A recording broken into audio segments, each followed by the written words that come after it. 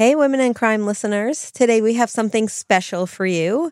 We have some bonus content from our friends over at Love Murder Podcast. Jesse and Andy are two friends, very much like Amy and I, who team up to tell you stories about love and relationships that have gone fatally wrong. But what I really appreciate is that they focus on the human stories behind the regular people who are driven to such heinous acts. And while they have a great rapport, they also get right into the story with just the right amount of banter, but not too much. And they do a deep dive. A lot of their episodes are about 2 hours long. And one of the things I love about this podcast is that it feels like Jesse and Andy are bringing the audience right into what happened. You'll love the mix of familiar high-profile cases along with lesser-known ones. You guys are going to love it. So please enjoy the sample from Love Murder. And when you're done, make sure to head over to wherever you get your podcasts and subscribe.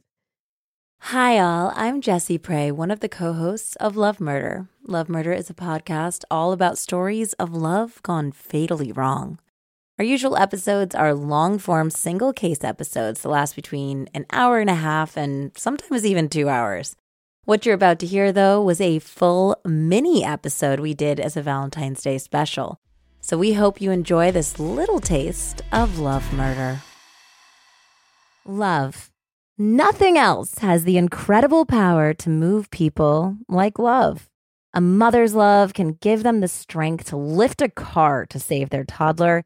It can inspire incredible works of art and literature. It can bring communities together. But the flip side of love is a very dangerous thing indeed. That kind of love is the kind that topples empires, burns down villages, and thirsts for revenge at any cost. After all, hell hath no fury like, well, anyone scorned. But today, yes, we are talking about a woman, and her name is Grace Lusk. Wow, Jessie, that was the most Jessie love murdery intro ever. In 1913, Grace was a prim 31-year-old schoolteacher who had recently moved to Waukesha, Wisconsin. She was incredibly well-read, she was well-traveled, she had been to Europe, I believe, a couple times, and she had a sterling reputation as both an educator and a loyal friend. She was, however, a relatively shy individual. And it seemed like Grace had given up the idea of a grand love affair a long time ago in her life. She was pretty sure she wanted to stay single and be school marmish, for lack of a better word. That is, until she met the dashing Dr. David Roberts at a party. So Dr. Roberts was not only the local veterinarian, but he was also a wealthy man who ran a dairy operation, a cow tonic business. Go back. Cow tonic business, which I believe was some sort of special dairy cow medication. Because again, this is 1913-ish. It's like some very pre-Erewhon shit. Yes, special cow tonic. Yep. And he had also published a series of veterinary textbooks that had netted him the big bucks. Not to mention, he reportedly had a fine head of hair and a big, bushy mustache. Two things I definitely look for in a man. Don't we all? The only problem was that Dr. Roberts had a wife. Well, this was hardly an obstacle for the Randy couple who began a torrid affair. The relationship went on in secret for nearly 4 years until Grace got sick of being the side piece and began to put pressure on her beau to ditch his wife and make her the new Mrs. Dr. Roberts. Got to get that cow tonic money. Yeah, I get that title. Cow tonic, matron. Now, David Roberts was very happy to carry on and put Grace off this idea.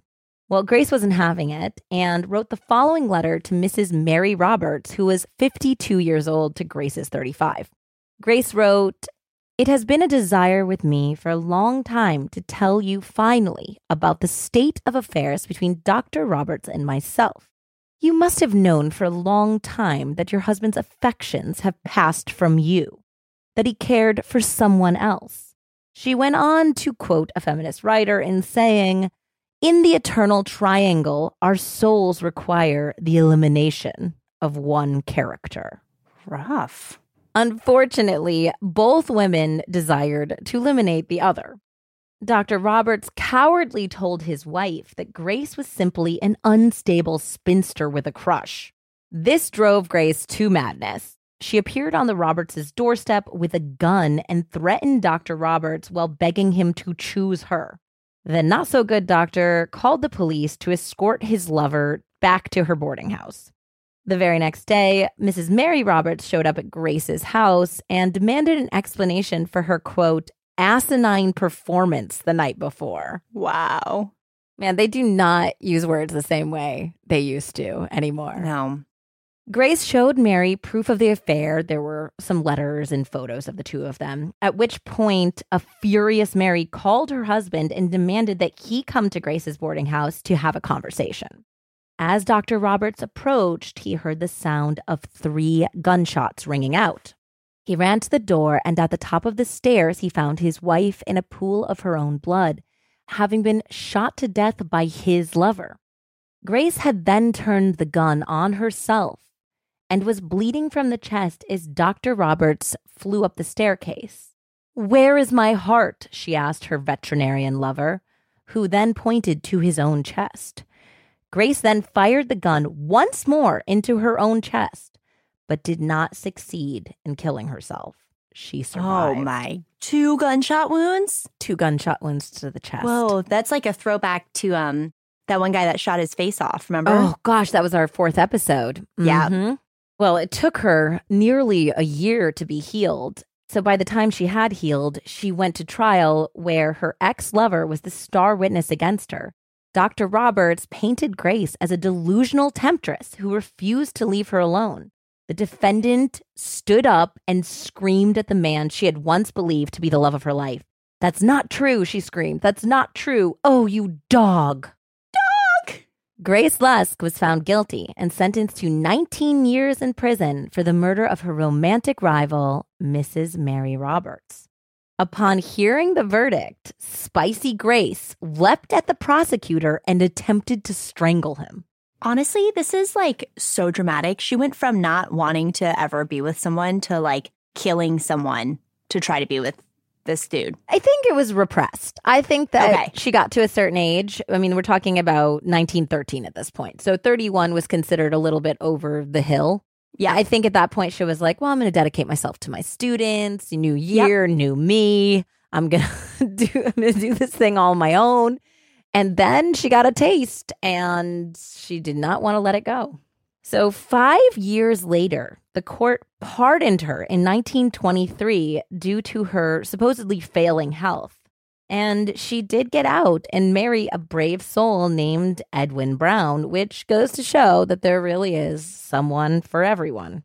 She then did pass away in 1930 at the age of 52. Speaking of marriage, that old dog, Dr. Roberts, was married a total of 4 times in his life. In December of 1948, he married his 4th wife at the age of 83. Stop it. Was Mary number 1? I am not entirely sure, to be honest. Okay. His new wife, Andy, was 33 years old. She was 50 years younger than him. The old codger boasted to the AP, "More than 50 women have told me that they loved me, but now I'll have to tell all the rest. Goodbye, girls. I'm through." Okay, mister. So that is the tragic tale of schoolmarm Grace Lusk, who killed her romantic rival, Mrs. Mary Roberts. Poor Mary. She's just minding her own business, being married to the cow doctor, drinking tonics, and this lady comes up and is just acting all asinine on her porch. That's exactly what happened. Wow, that was a real incredible, short little taste. Well, thanks so much for listening. It got real love murdery up in here. And thanks to all of you guys for giving us a shot.